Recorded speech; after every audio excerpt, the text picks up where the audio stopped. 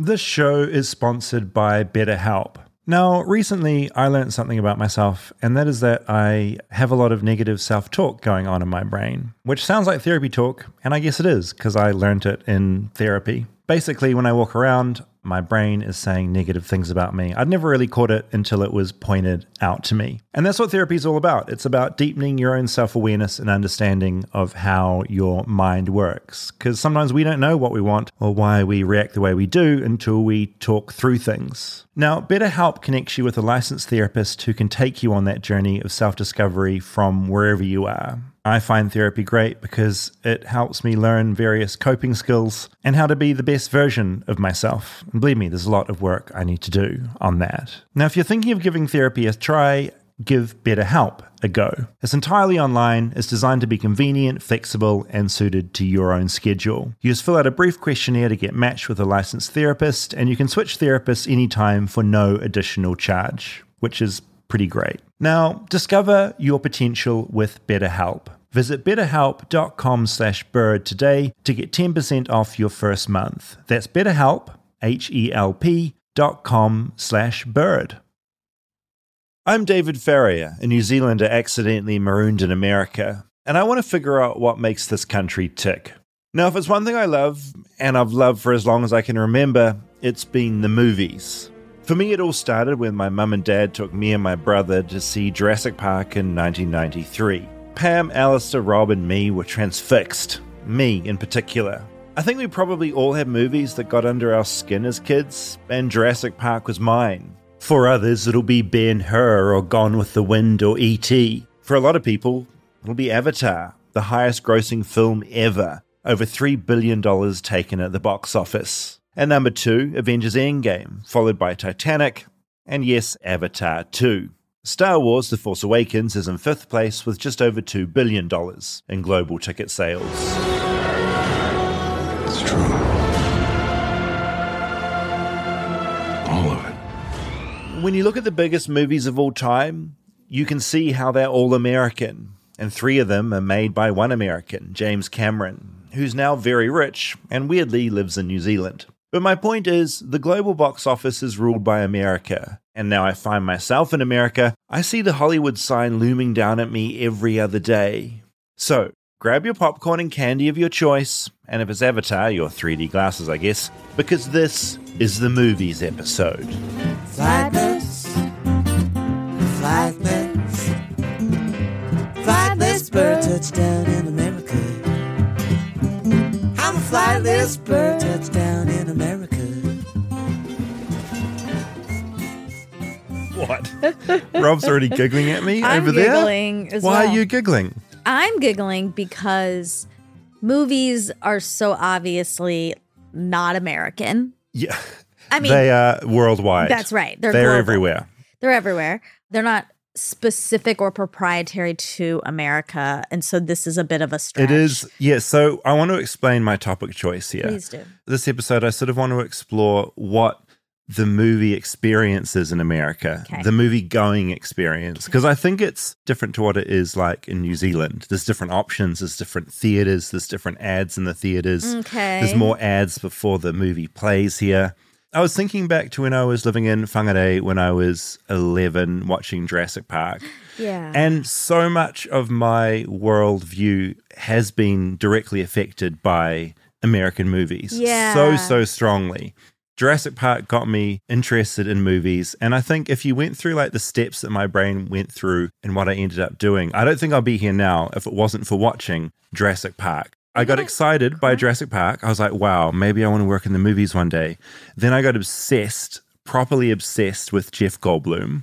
Okay. And then the first time I came to America, which was a very long time ago, I specifically went to see Jeff Goldblum play jazz in a jazz bar. The reason for me coming to America was all informed by being excited about movies. Wait, you came to America just to see him in doing not jazz? Not just to see Jeff Goldblum, not just, but it was one of like the top reasons that I was excited. Also, going on the Jurassic Park ride at Universal. That's literally what I did on day one in America back in probably 2002-ish. You don't not look like Jeff Goldblum. Oh, that's the nicest thing you've ever said. I can see Thank a you. resemblance, There's actually. a photo I got of us at that jazz show, both staring at each other. I'm wearing my Jurassic Park t-shirt that I got in 1993. I knew I was going to still be obsessed with it, so I bought a large size, even though I was a child. You were thinking ahead. And years later, here I am in America with Jeff, staring at him whilst wearing a Jurassic Park tee. That's very heartwarming. Do you think he was like, oh no, he's rolling his eyes. with I'm this sick of it. Jurassic Park. Just another obsessed fan. He's not here for my jazz. He's here because of fucking Jurassic Park. But my point is, movies in my mind are so American. Like, obviously, China's making movies, Russia's making movies, Korea's making movies, but India is making... Oh my God. Of a lot. RRR, one of my favorite films of the last decade. Yeah. Indian. But I guess in my mind, culturally, America and movies are just everywhere. You're right. And I heard from, I guess, multiple people. They credit, well, one person I know who's Australian, so not too far from you. But he does such a good American accent. And he credits American movies and television to that. He said the reason that Europeans and other people can do such good American accents is because they were exposed to American I think I started doing an American accent when I got obsessed with Friends for a while, like in school. Who were you being? Ross.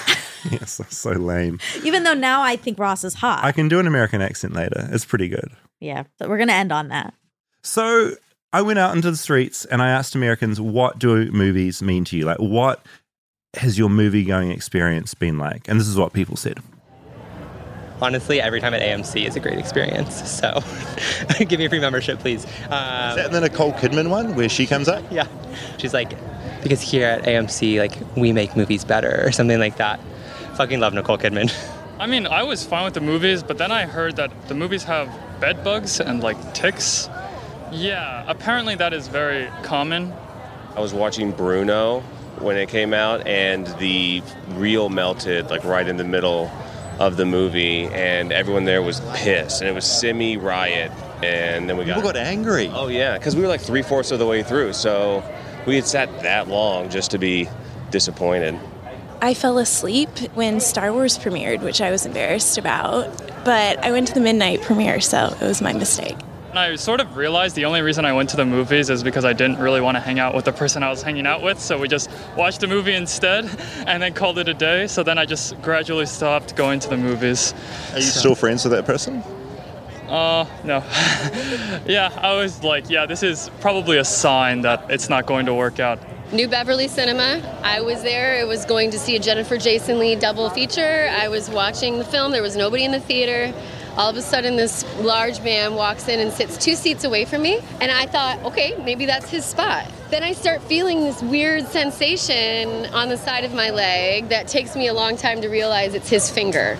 I thought it was like an air unit or something. Oh, I thought it was going to be a funny story that's actually horrific. I'm so sorry. Horrific. This man put his jacket between us and put his arm through the sleeve and was taking his finger and ever so slightly grazing my thigh. As soon as I realized it was his finger, I just like froze and looked at him, and he just picked up his coat and he left.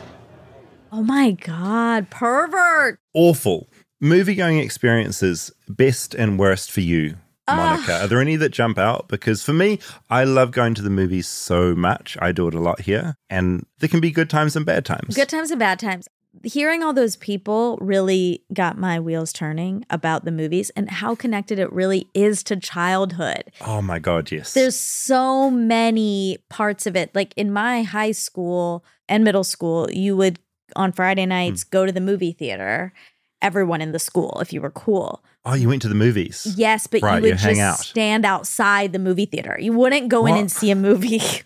What, you'd just gather Yes. there? And what would you do? Just talk and gossip, and then there are cliques for, you're jumping from group to group. Do they have video games you'd play and stuff? No, we just stood there. We all stood there. Except for, there was one exception.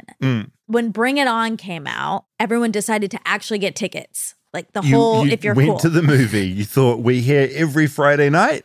We're going to take that step and we're going to go and see a movie. Yes.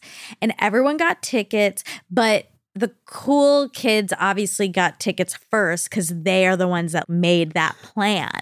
And then it trickled down, right? So by the time it trickled down to me, Bring It On was sold out. So I had to see Coyote Ugly.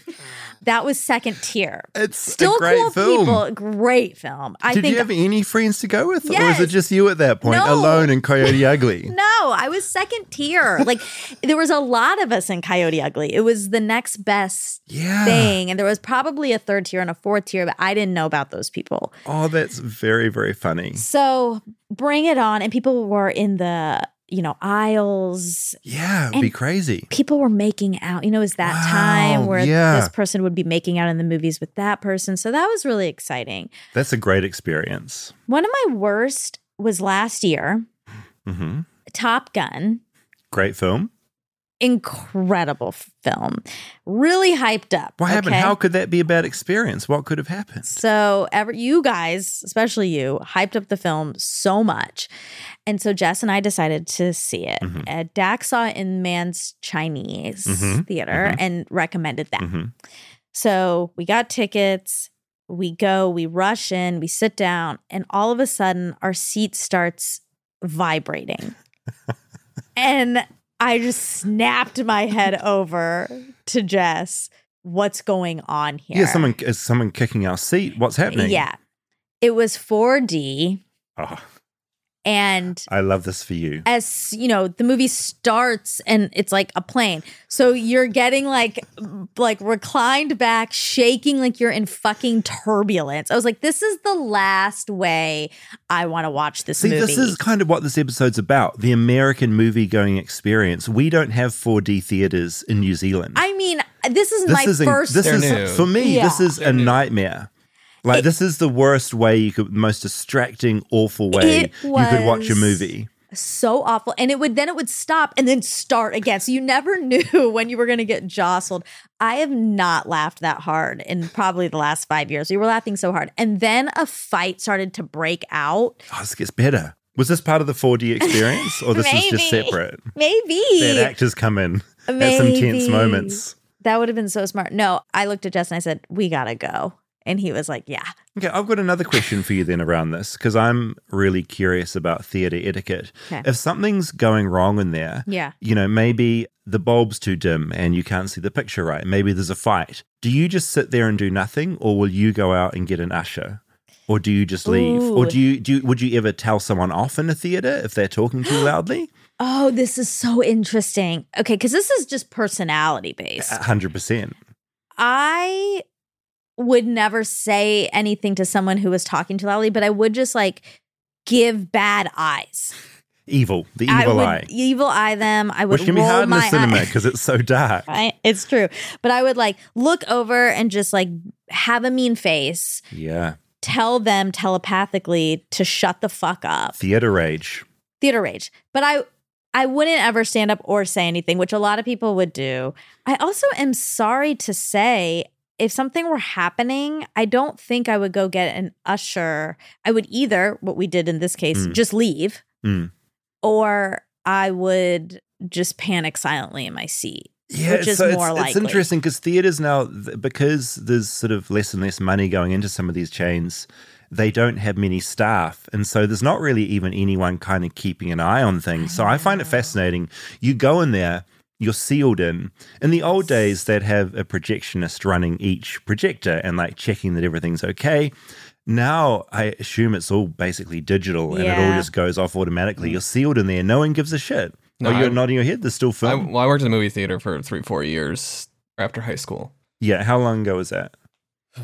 12 years ago. It was before we went digital. I left right as they had added one of our 16 was digital. The craziest thing that happened to you when you were working a theater? I mean, there was people would shit in the theater, and what? Oh God, that's happened. And you didn't have to clean it. I didn't have to clean it up. Oh, that poor staff that has to clean up. Yeah, it's such an interesting thing. You're sealed in this room, and it can be chaos in there, or it can be a really good experience. There was a drug deal once too. That was.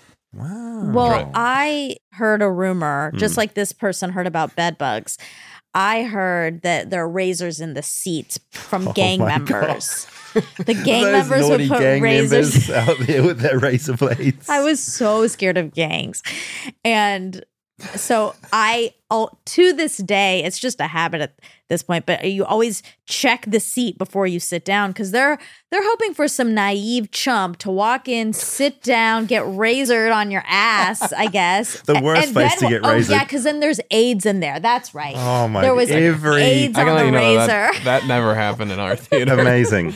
Yeah, I mean, there are certain theaters that aren't good, but I think ticks aren't a big thing. But I imagine there's the occasional theater that would have something terrible. Razor blades, probably never. But an amazing rumor to be going around. I mean, the seats weren't cleaned.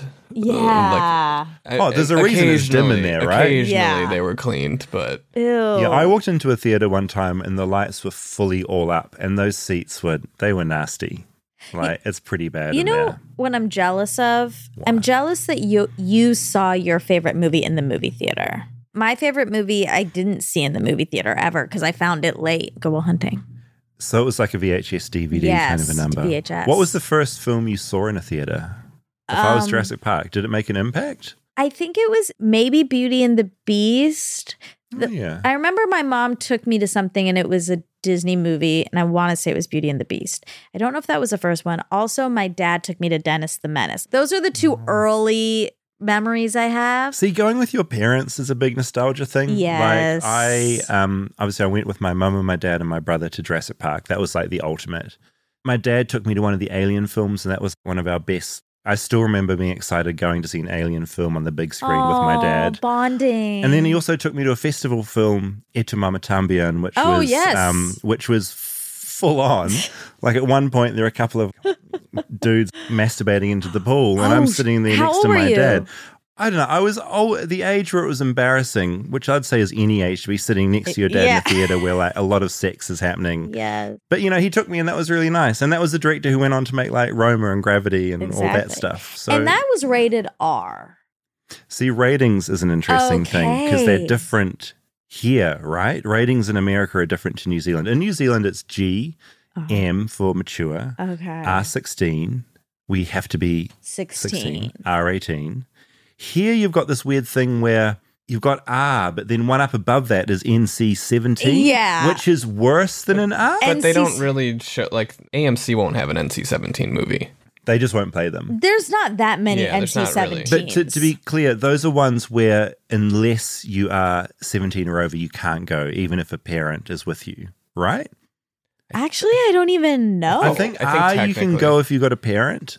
NC-17, you've got to be 17 or you're out the door. They're the particularly like naughty ones. But R is 18, so that's weird, isn't but with it? a parent. No, I think it's 17 and older. R? I believe so. I thought it was like adult or with an adult. Wait, let me have a look here. We need to check. So R is restricted. Under 17 requires accompaniment by a parent or guardian. NC-17, adults only, 17, or you're not admitted. Okay, so both 17, but one is about parents or not. Okay. NC-17 is fascinating to me. We don't have that in New Zealand. But you don't have PG-13. No, just PG. Just G. Which maybe we've got G. Oh, I'm confused now. Look, we've got G. I think we do have a PG. Yeah. And then we've got an M. And then R16, R18. And what's M? Like what age? It's got to be mature. It's got a little test when you walk in. Is it like "Are you swearing? mature?" Is it swearing? Is it nudity? Because America, if there was nudity, it was going to be R. Straight away. Yeah. Yeah, America, you don't like nudity, do you, here? That's like a big bad. And swearing. PG-13 was language. Right. And violence is fine, though, in America, I find. Exactly. That's a weird thing. It's very fucked up. Anyway, I'm going to play you my little documentary. Great. I went to learn about the culture of American theaters. We come to this place for magic. One of my favorite things about becoming stranded in America is getting to watch this weird pre-movie message from Nicole Kidman whenever you go to an AMC theater. It's so utterly deranged in how earnest it is. Her words have become seared into my brain for all eternity. Dazzling images on a huge silver screen. Sound that I can feel. Somehow, heartbreak feels good in a place like this. But as silly as it is, it did get me thinking about movies and how, well, American they are. While the French birthed cinema as we know it today, America soon jumped on board in the early 1900s. Hollywood built the first film studios and production companies, and birthed genres like comedy, romance, horror, sci-fi, and action. And America not only embraced making movies, but the idea of the importance of sitting down in a theatre to watch them. I wanted to understand America's movie-going experience, so I needed to talk to someone who lives and breathes movies. I studied engineering and I got a job at Shell Oil as a facilities engineer. I hated that job. I was 24 and I regretted my education, and I was looking for other things to do, kind of anything. And on my way to work, there was an abandoned movie theater. There was a for lease sign on the movie theater. And literally a week later, I was like, I'll sign the lease and figure it out. So that's how I began. Back in 1997, Tim League opened a cinema in Austin, Texas. The Alamo Drafthouse was born. Tim was young and had no idea what he was doing, but he loved the movies. What other choice did he have? I did analyze, like, okay, I'm 24. I don't have kids. I'm not married. A worst case scenario is bankruptcy. That's not really that bad. So just go for it. Just do it. And I was also arrogant and a bit stupid. And so those are really powerful if you like pair those up together. That he's like, I can do anything. His plan worked. And that one cinema turned into 2, then 3, then 4, and so on. Tim's theatres also have a feature that doesn't really exist back in New Zealand. You can order food and drinks to your seat while the movie's playing, as in dinner, cocktails, chocolate shakes, cookies. It's all just delivered straight to your seat. It's what sets it apart from the 3 other giant cinema chains in the US. In America, we've got AMC, Regal, and Cinemark, and between them, they control 20,000 screens in the United States, right? And so they're the behemoths. And what happened in most of their growth, Regal in particular, is like an aggregation. So like small mom and pop theaters or chains or circuits that got into it for a love of the game and a love of movies and showmanship. All the marketing got concentrated in its one voice, and it's generic and it's bland. It's the Starbucks effect, the major chains all feeling the same. Same advertising, same vibe, same experience. Then there are the art house indie theatres spread across the United States. Tim estimates there are about 500 of them. And then there's his cinema chain. We're in this weird hybrid where we're 39 locations, we got 300 screens. We're undeniably a chain. And yet, I hate chains. I never go to chains because they suck. I'm constantly like, my primary job is like, oh, please just make sure we don't suck. And I'm neurotic about it. Tim loves the showmanship of movies, the art of marketing them in a compelling way, spreading the word, building hype. He started this thing called the Rolling Road Show, where they'd take a fully mobile projection rig out on the road. The very first one we ever did was actually my wife's idea. We did a canoe trip down the river to a screening of Deliverance, where we had a whole pig roast by the side of the river. And it just ended up being really special to immerse yourself in the scene and the feeling and make a dumb, sodomy joke and eat pig. And it just felt right. I bet you squeal. I bet you squeal like pig. Oh, which squeal? Squeal now. Squeal. Squeal. Squeal louder. Louder.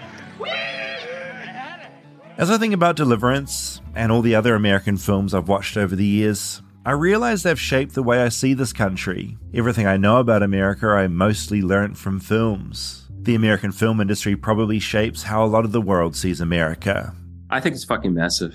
It's not just American cinema, but just this American concept. I think about how America was largely populated, and it's this crazy genetic leap of ballsy risk takers that defied death. And they left the people that would never take the ocean voyage behind and ended up here. And it's not everybody, obviously. It's a big melting pot. There's tons of different influences and cultures and reasons why people are here.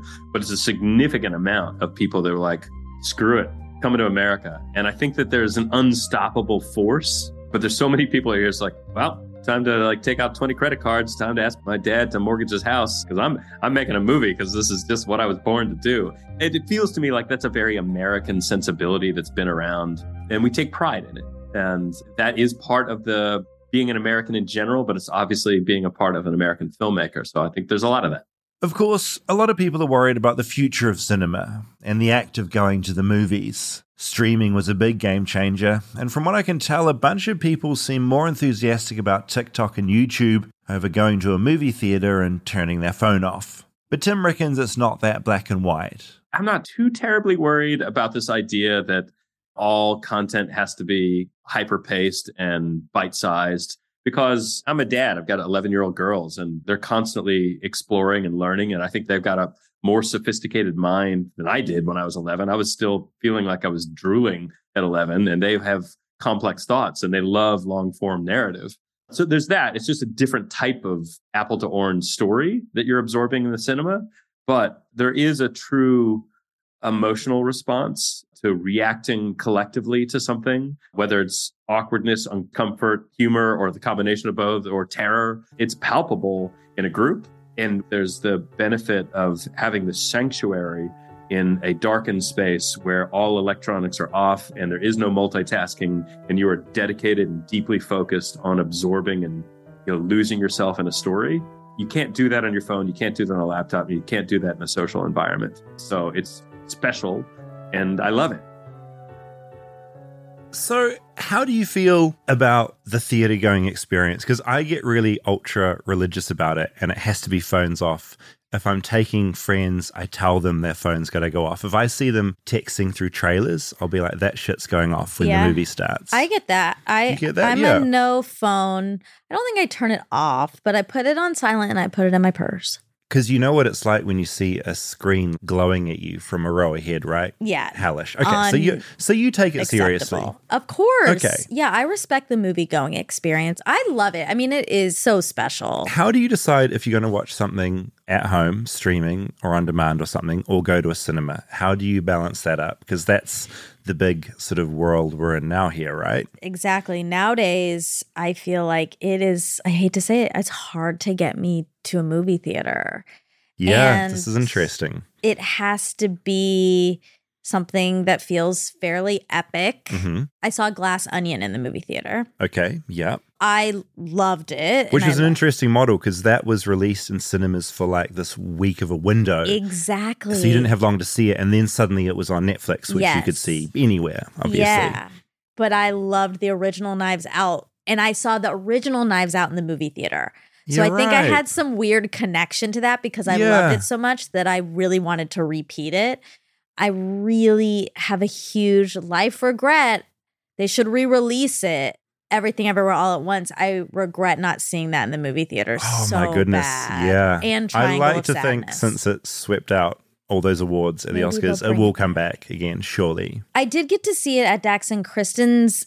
They have a little theater mini downstairs, theater? a little mini. Oh, that sort of counts. So but it doesn't, because there is something about the shared experience, the stinky seats, the popcorn. Just being packed in with like hundreds of other people. Yes. I saw RRR, which is my favorite action film. That and Top Gun are like the two big ones for me. Uh-huh. But I saw that in an IMAX and it was ballistic. It's very different watching that in an IMAX screen Yes. with people that are enthusiastic to watching it badly dubbed on Netflix at home. Yes. It's like a very different thing. Everything Everywhere All at Once is playing right now. Where? Like everywhere. Everywhere? Alamo, AMC Americana, Oh my TLC, the God. Chinese Theater. Going. Going. Great. You've got to do this. This is really important. So when you go to a cinema here, what defines where you go? Do you like ones where they bring you food at the seat? Do you just go to one that's like an IMAX? What's the thing for you? This is a sore subject because my favorite LA movie theater is now closed, ArcLight. Gone. And that was devastating for so many people in LA. ArcLight was a real institution. There was beautiful. a dome and they closed it, and that's really sad. But Regal is my home theater. That's You're Regal. in Interesting. Atlanta. I don't think I've it's been to a Regal's. Regal. Oh, they're great. And they have this roller coaster at the beginning with candy that pops up An and you actual put roller your coaster. hands up. Well, it's a video. What? But it's like the You put your hands up?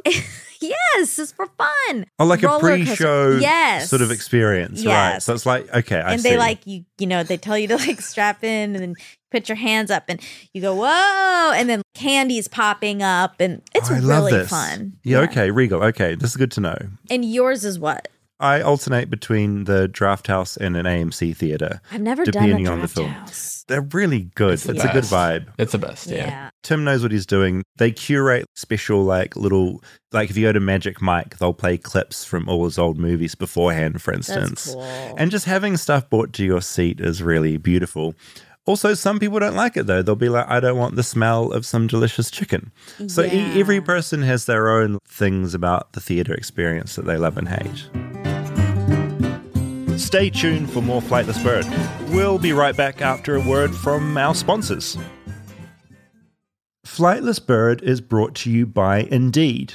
Now, what's better than finding quality candidates? Finding them instantly. For a powerful hiring partner, you need Indeed. It's the platform where you can attract, interview, and hire all in the one place. You don't spend hours on multiple job sites looking for a candidate with the right skills when you can do it all with Indeed. Now, something I really like about Indeed is Instant Match. Candidates you invite to apply through Instant Match are 3 times more likely to apply to your job than candidates who only see it in search, according to US Indeed data. Indeed does all the hard work for you. You sponsor the job and boom, Instant Match shows you candidates whose resumes on Indeed fit your job description immediately after you post. So join over 3 million businesses worldwide using Indeed to hire great talent fast. Indeed knows that when you're doing everything for your company, you can't afford to overspend on hiring. Visit Indeed.com/bird to start hiring now. Just go to Indeed.com/bird.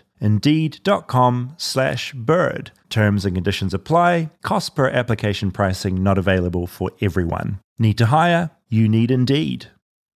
Flightless Bird is brought to you by Athletic Greens. Athletic Greens has a product I use literally every day. It's called AG1, and I get up in the morning, I mix it into a cup of water, I drink it, it's delicious, and I know it's what I need to get my day started right. I'm someone that doesn't have the most wonderful diet in the world, so I know that this is something I'm doing that's really good for my body and my well-being. It's the best option for easy, optimal nutrition out there. You take 1 scoop of AG1 and you're absorbing 75 high-quality vitamins, minerals, whole food source superfoods, probiotics, and adaptogens to help you start your day right. I just gave a couple of travel packs to a friend the other day because they'd never tried it, and they now love it too. Right now, it's time to reclaim your health and arm your immune system with convenient daily nutrition. It's just 1 scoop in a cup of water every day. That's it. There's no need for a million different pills and supplements to look out for your health. To make it easy, Athletic Greens is going to give you a free 1-year supply of immune-supporting vitamin D and 5 free travel packs with your first purchase. All you have to do is visit athleticgreens.com/flightless. Again, that's athleticgreens.com/flightless to take ownership over your health and pick up the ultimate daily nutritional insurance.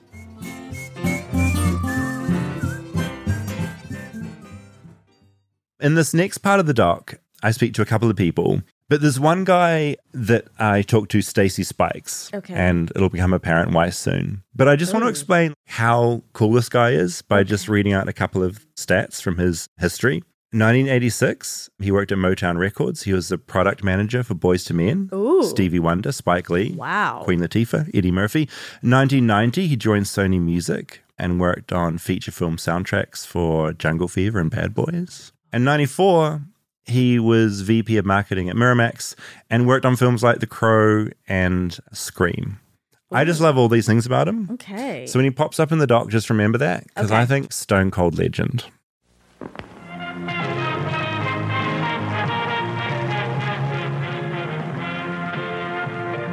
The Angelica Theater, which is a lovely little indie theater, but it's right down there by the subway. And every time you go there, you'll hear the subway cars going through quiet indie movies. Devindra Hardawar does a film podcast I love called The Filmcast. He lives and breathes film, and we've been talking about some of his American movie-going experiences. There's also a clear crowd of local old folks who just go there to nap during the afternoon. I can always bet that somebody's going to be snoring through some sort of A24 indie movie or something. It's hard to explain it, but seeing movies in America is different to how we do it in New Zealand. For one thing, everything's bigger. The size of the drinks and popcorn, even the seating, it's all bigger. But Devindra reckons one element is getting too big: the pre-show ads and trailers before the movie. When I go to the theater, I give like a 20-minute buffer after my showtime because they're going to be playing trailers. They're going to be playing commercials for stuff you don't care about. Then there's going to be like the intro to the theater, all that stuff at the very least 20 minutes before your movie starts. I thought maybe it was just me, but yeah, there's so much extra stuff they play before the actual movie here in America, and everyone just kind of accepts it. We've just been kind of forced into this situation where we go pay $10 for a soda, another $10 for popcorn, and then have to sit through their ads. And I think something about that situation has to change, especially if they want people to keep coming back. They have to offer something new, and they can't just keep nickel and diming people all the time. Devendra says a lot of cinemas now have subscription services to entice people to keep coming back. AMC has the Stubbs A-List, and Regal has Regal Unlimited. But Devendra said that's all thanks to one company called MoviePass. Started back in 2011, MoviePass meant you'd get a monthly movie pass, which would let you see up to one movie a day for one flat fee. MoviePass started as a very niche thing. Most people probably don't remember. In its first form, you had to print out a voucher and bring the voucher to theater and be like, oh, this says I have a ticket. Just give me a ticket. And at a lot of theaters, it involved just begging and pleading. During this whole process, movie theaters were fighting tooth and nail to stop MoviePass. They hated all of this. I believe AMC completely rejected even working with that debit card. So early on, it was a big fight between MoviePass and the theater chains. Lo and behold, now the theater chains all have subscription services because you kind of have to. MoviePass started this whole trend. I never heard of MoviePass till now, but looking into it, the company has a bonkers story, as charismatic founder Stacy Spikes getting pushed out by the very company he founded. I called Stacy to find out what happened to his dream of revolutionizing the way we get to the cinema. Yeah, it's been a wild journey and a wild story, and I don't think you could make it up. It's been unbelievable. Stacy Spikes founded MoviePass 12 years ago, growing it from absolutely nothing into a booming business. Then MoviePass was acquired by an analytics company in 2017, but the CEO of the analytics company, Ted Farnsworth, and the new CEO of MoviePass, Mitch Lowe, really messed it all up. So they came in, and part of the deal was they said, let's drop the price to $10 and get a bump in subscriber growth. Let's add 100,000 people. Okay. And we figured it would take a few months. And 100,000 people joined in 48 hours. And so it was like, great, turn it off. And they were like, no, look how good. This is fantastic. Look how fast people are joining. And I said, you can make it $5 and they'll join even faster. That's not the point. We can't fly the plane at that price point. And they're like, we know what we're doing. So we were adding a 250,000 new subscribers every month, but we were losing $30 on every person at a $10 price point. By the time we were approaching Christmas, we were approaching 1 million people. And I was jumping up and down going, there's no way this is going to work. We either need to raise the price or we got to turn this off. And they said, you don't seem to support us in what we're trying to do. You're fired and you're off the board. I couldn't believe, and they did it through an email. Stacy got kicked out back in 2018, and the company plowed ahead with wooing as many customers as possible with that $10 a month deal. Essentially, $10 a month for unlimited movies. Its new leaders were banking on customers not taking full advantage of MoviePass, but they did. So MoviePass's new overlords did a bit of a bait and switch, changing the terms and conditions. They also actively just mess with people who are using MoviePass too much, like forcibly resetting the passwords of its most active users and making it hard for them to get back online. Long story short, they went out of business. They went through about $250 million in under a year. And boom, it was all gone overnight. And I watched something that took 13 years to build, gone in less than 13 months. This should have been the death of MoviePass. But Stacy Spikes did something very American a few years ago. He bought his company back again. So I called up the bankruptcy attorneys. I made a low bid and I bought it back for $140,000. Stacy says he launched a waiting list earlier this year, more than 30,000 people signing up in the first 30 minutes. And then in just over 4 days, they had 800,000 people sign up just to be on the waiting list. It was good news for Stacy, while it was nothing but bad news for the people that ran his company into the ground. And while all of this was happening, the federal court passed down indictment charges against those two guys. and they're looking at some serious time for what they did during the demise of MoviePass. The MoviePass story got so crazy, Mark Wahlberg's company is making a TV doc series out of it. Stacey is involved in helping tell that story, a story that isn't over yet. When you look at Henry Ford, his first attempt at Ford Motor Company failed. And if you look at Steve Jobs, he, innocent, failed and got fired from his company. When you look at Michael Dell, I think in the spirit of don't give up, keep trying. You never know what happens if you just keep showing up. Stacey is now experimenting with a bunch of other ideas, including figuring out how to make watching all those ads before the movie worth your while. Our attention is a commodity, and it's the number one most traded, valued asset in the world. And where I think this needs to go is if I'm going to watch your ads, I need to get paid for that.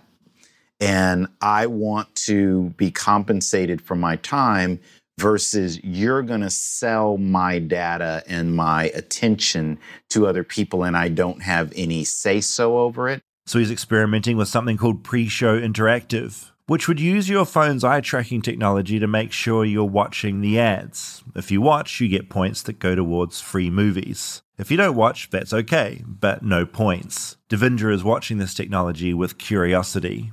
I could see it being a thing. It's creepy. It's super dystopian, but we also know people love free stuff. People love free movies and free TV shows. If you go to the Roku channel, which is on every Roku device, that is one of the most popular ways for people to watch movies because they just sit through a couple of ads and they get to watch whatever they want. It's a big money generator for Roku. So I think a lot of companies are looking to what can you gain from making people watch ads, basically. As for me, there's one ad I'll always watch, every time. Nicole Kidman got $20 million for making it, so I imagine she likes it too. Regal has its own startup movie promo, which is not as fun, not as iconic, but Danny Trejo is in it. So sure, maybe these chains can have a little more fun at this point, but it is funny the Nicole Kidman thing was, I believe, just totally earnest. We love the movies. We want to honor the movies. Nicole Kidman's here telling you to love the movies, and the audience just had fun with it. I think that's probably the best possible outcome they could have hoped for. And stories feel perfect and powerful. Because here, they are. When I go to AMC now, when she says that, people get up and cheer and clap, and it's kind of magical. It's become its own force of nature. Yeah, it's really special. It got its own joke at the Oscars. Yeah, completely right. And that was all organic. And yeah, apparently $20 million. And we've got a sequel coming. There's going to be another ad. Oh, shit. And I bet she's going to get 50 She'll get a lot for that because it has to be her. It's got to be her. This Oh, point. it can be no one else. She's got to be in an empty cinema talking earnestly about how good the movies are.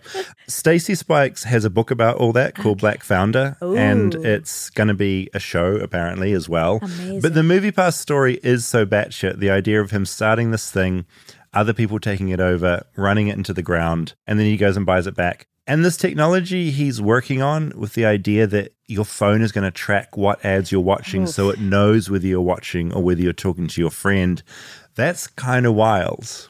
I am so mixed on that. It does seem interesting and I could see it really going places, but I just don't like the idea of that level of monitoring. But if you get free movies for watching ads, it knows if you're lying. What's that going to do to the movie industry? From what I can tell, the idea when it was originally pitched was that you're sitting in your theater, the ads are on, your phone's on. Yeah. Maybe you're watching them on your phone screen, that's part of it. And if your eyeballs are on there the whole time, then you get points. But how does a movie theater runs because you buy tickets? Yeah. So who's going to maintain? Well, that's the question with something like MoviePass and all these loyalty things. It's this balance of how many times will you go to the cinema and will that balance out with how many people are actually paying? Most of what a theater's making money on is the concessions, and the studio's making money on the tickets. So and that's why they Coke push, and popcorn is so friggin' insane. They don't make any money on the tickets? I think it's pretty minuscule. Really? And they're also renting the film. Right. From the studios too.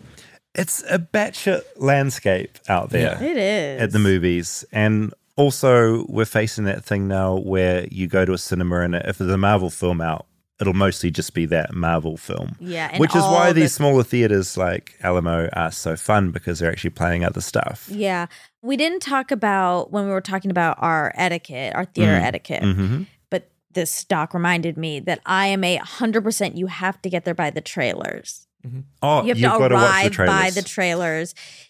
And you have to watch all of them. And I love trailers. Trailers, I do love. I will put that thing in there now where the trouble with some trailers is they're giving away too much. Yeah. That's the one risk now. Because I love trailers. I'm obsessed with trailers. But there's a few I've watched and I'm like, I'm pretty sure I know the major beats from that film now. And I hope I forget it by the time I see it. That's the only danger. Well, my best friend Callie and I used to just watch on Apple trailers. Just watch trailers. Just all day. We would just watch those. We'd send each other trailers. I feel like we've come out of that a little bit, although the Wakanda trailer, I feel like Oh, that was a trailer. it was so good. Yeah, just the music through that trailer and how it changes and shifts is so incredible. And that was a great trailer. That didn't give away too much plot, and that was the perfect trailer. Do you remember the Hills Have Eyes trailer? I do. It was the Devendra Banhart song, and they were just dragging a body, and the camera was following. just from the body as it was being like dragged through the desert. There's such an art to it. There really is. My favorite trailer was Sweet November. Mm-hmm. I don't know that one. It was a love story, death story. all. Keanu Reeves, I think maybe Charlize. Yeah, I think Rosenbaum's in that movie Oh too. my God. sounds He's like the kind of drag amazing. queen neighbor. The trailer's a 10. 10 out of 10. The film? -4. I mean, that movie, sorry Rosenbaum, and sorry Charlize. Lauren and Graham's sorry. in it. It is so bad. And I remember that was the first time that I felt betrayed by a trailer. Yeah, ripped off. Yes. There was, and I don't have this at the forefront of my brain, but some people sued recently because there was a trailer.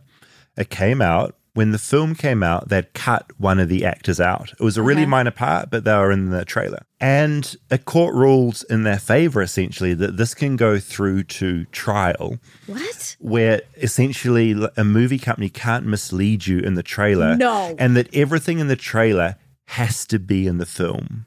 What? And so this is currently, I understand, before the courts now. And so, for instance, if the judge ends up ruling that this has to be a thing, that the trailer has to reflect exactly what's in the movie, then that Barbie trailer, have you seen the Barbie trailer? No. It's highly stylized, and essentially the trailer starts on just a I giant auditioned for doll. that, so triggered. Oh no, amazing. It starts with this giant doll. Okay. It's like a stylistic thing in the trailer. Yeah. That won't be allowed if this gets ruled on. It has to be exactly what's in the film. It's the only things that can be in the trailer. So all those beautiful trailers you think of, and there are some really good examples of them where it's like an art piece Yes. unto itself. The Candyman, for the new Candyman film, Ooh. that trailer was all beautifully artfully done with stuff that wasn't in the film. That'll be out. Fuck. What? Why? I mean, these Why? guys were just being assholes. They were just suing to We make a have point. too much real shit to be doing in our court system than deciding if the stuff in the trailer has to match the stuff in the movie. I This could is not so agree dumb. more. It's ridiculous and over the top and so silly. It's Ana de Armas. She was the one that was in the trailer for the movie yesterday, the Ed Sheeran movie. Wait, hold on. Did he make the movie? He was in it. Oh.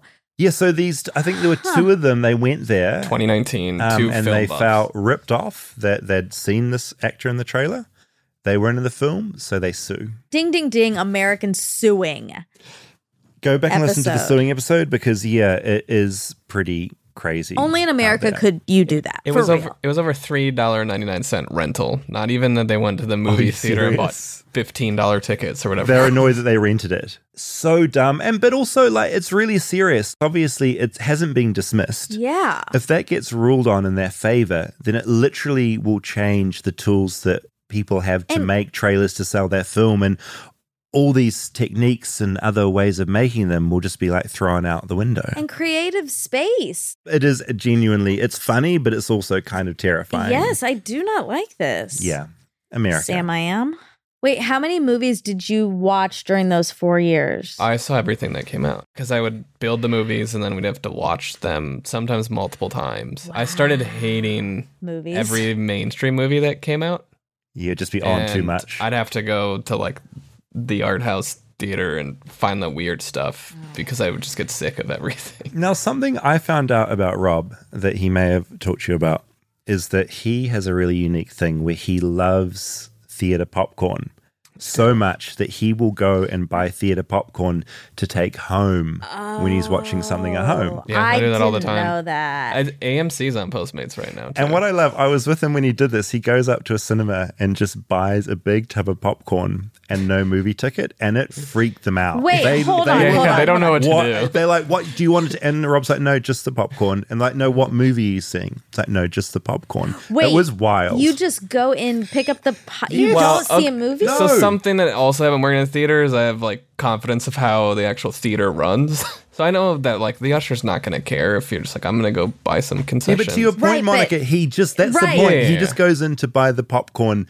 just to take home. As if you're going to the grocery store. Yeah. Yeah. Whoa. But it's like the Los like Feliz. The Los Feliz 3, that's 2.5 blocks away. They do a great popcorn. They do? And I'm with Rob on that. I've just never considered doing it before. In my mind, it's like you have to see the movie.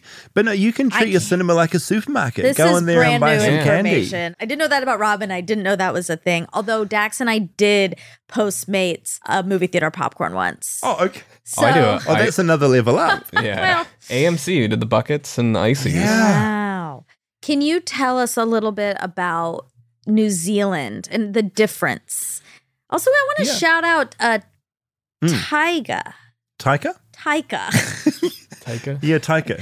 Yeah, Taika Waititi, yes. He's a New Zealander who's made his way through the American film system.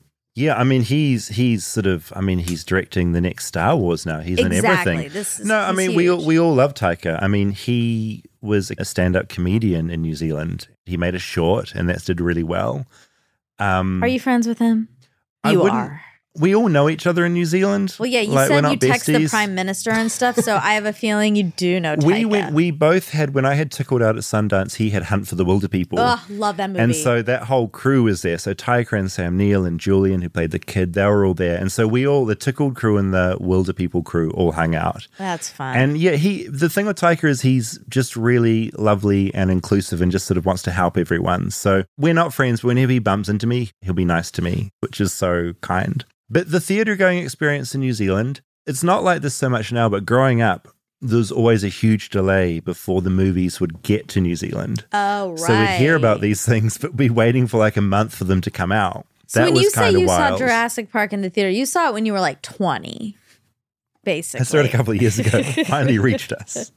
No, so there's like a bit of a delay. Things are a bit more, again, it's changed now. We are getting these cinemas that are customizable and sort of more Indian than the bigger ones. But generally, the main difference is the food and the drinks are smaller. There's just less of everything. And the trailers are the less same? of them than here. Like the trailers and the ads, again, everything in America to me, it's bigger and it's longer. And more. And Yeah. more. And that can be really good. Like if you're hungry, yum, more.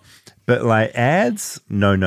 Get those away from me. Okay. Did you have the dollar theaters when you were growing up, Monica? Yes. It was yes. like all the late run stuff you could go see for like $1. That's been out for a while. In my college town, we would go to the dollar theater. $1. Yeah. And yet you're still standing outside, not going to a movie, just chatting. No, that was the Regal. That was a regular price ticket. But to be cool, you had to stand outside. And this is a ding, ding, ding to our Waffle House. Yeah. Because the Waffle House was right across the street from the movie theater. And that's when the fight. So it's all connected. Oh, so it's all the center of town. You got your Waffle House, your cinema. Yeah. All of those things. Everyone's outside the movie theater. And then there's going to be a fight in an hour outside the Waffle House. Oh, I love this. And Trevor has a knife. There was a specific theater in our neighborhood that people would go at to fight. Yeah, see? That was the fight theater. The Streets of Woodfield Theater was an AMC. Scary. It used to be a Lowe's. I guess when you're a kid, it's a mall, it's a theater, or it's like a That's all chain, you right? have. That's all you have in your life. There's nothing else to do. Oh my God. They were the good old days. I know. Weren't they? Yeah, in New Zealand, we'd all go to like the town square. kids now, they just are on screens at each other. Like they're like, Yeah, that online bullying instead of in-person Yeah, fighting. yeah. Should go back to the good old days I of like agree. fisticuffs. Eh? fatties. Okay, so you're going to go and see Everything Everywhere All at Once on the big screen? I am. This is very exciting.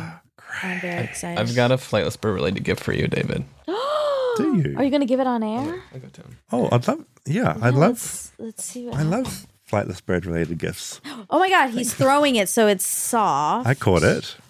Okay, opening this.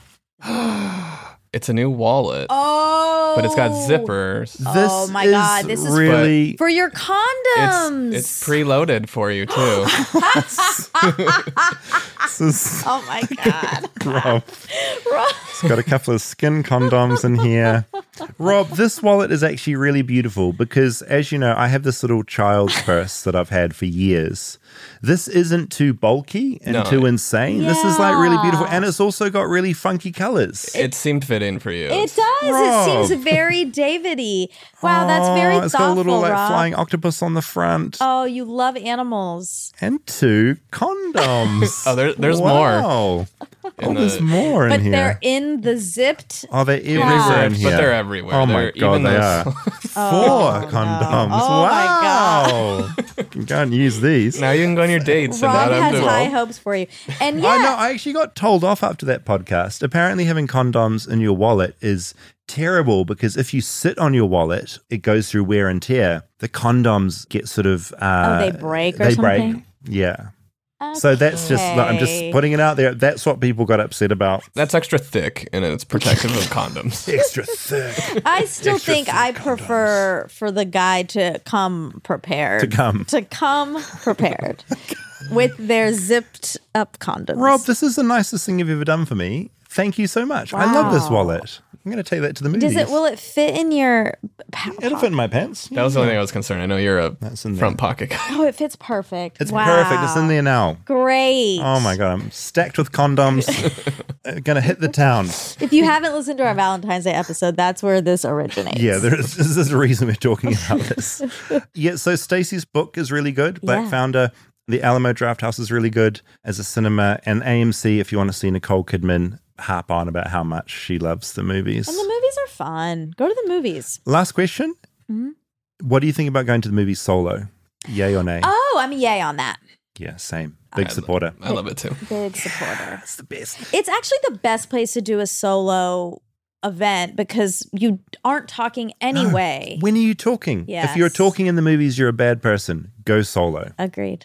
All right. Well, you convinced me that this episode was worth doing. Thank you. So that's a big feather in your cap. Thank you so much. All right. So we've learned a lot about the American movie going experience. Yes, that was fun. You love trailers. I avoid them because sometimes there's too much given away. Spoiler. Am I more American or less American? I think you are only more American if you prove that you can do an American accent. On my accent.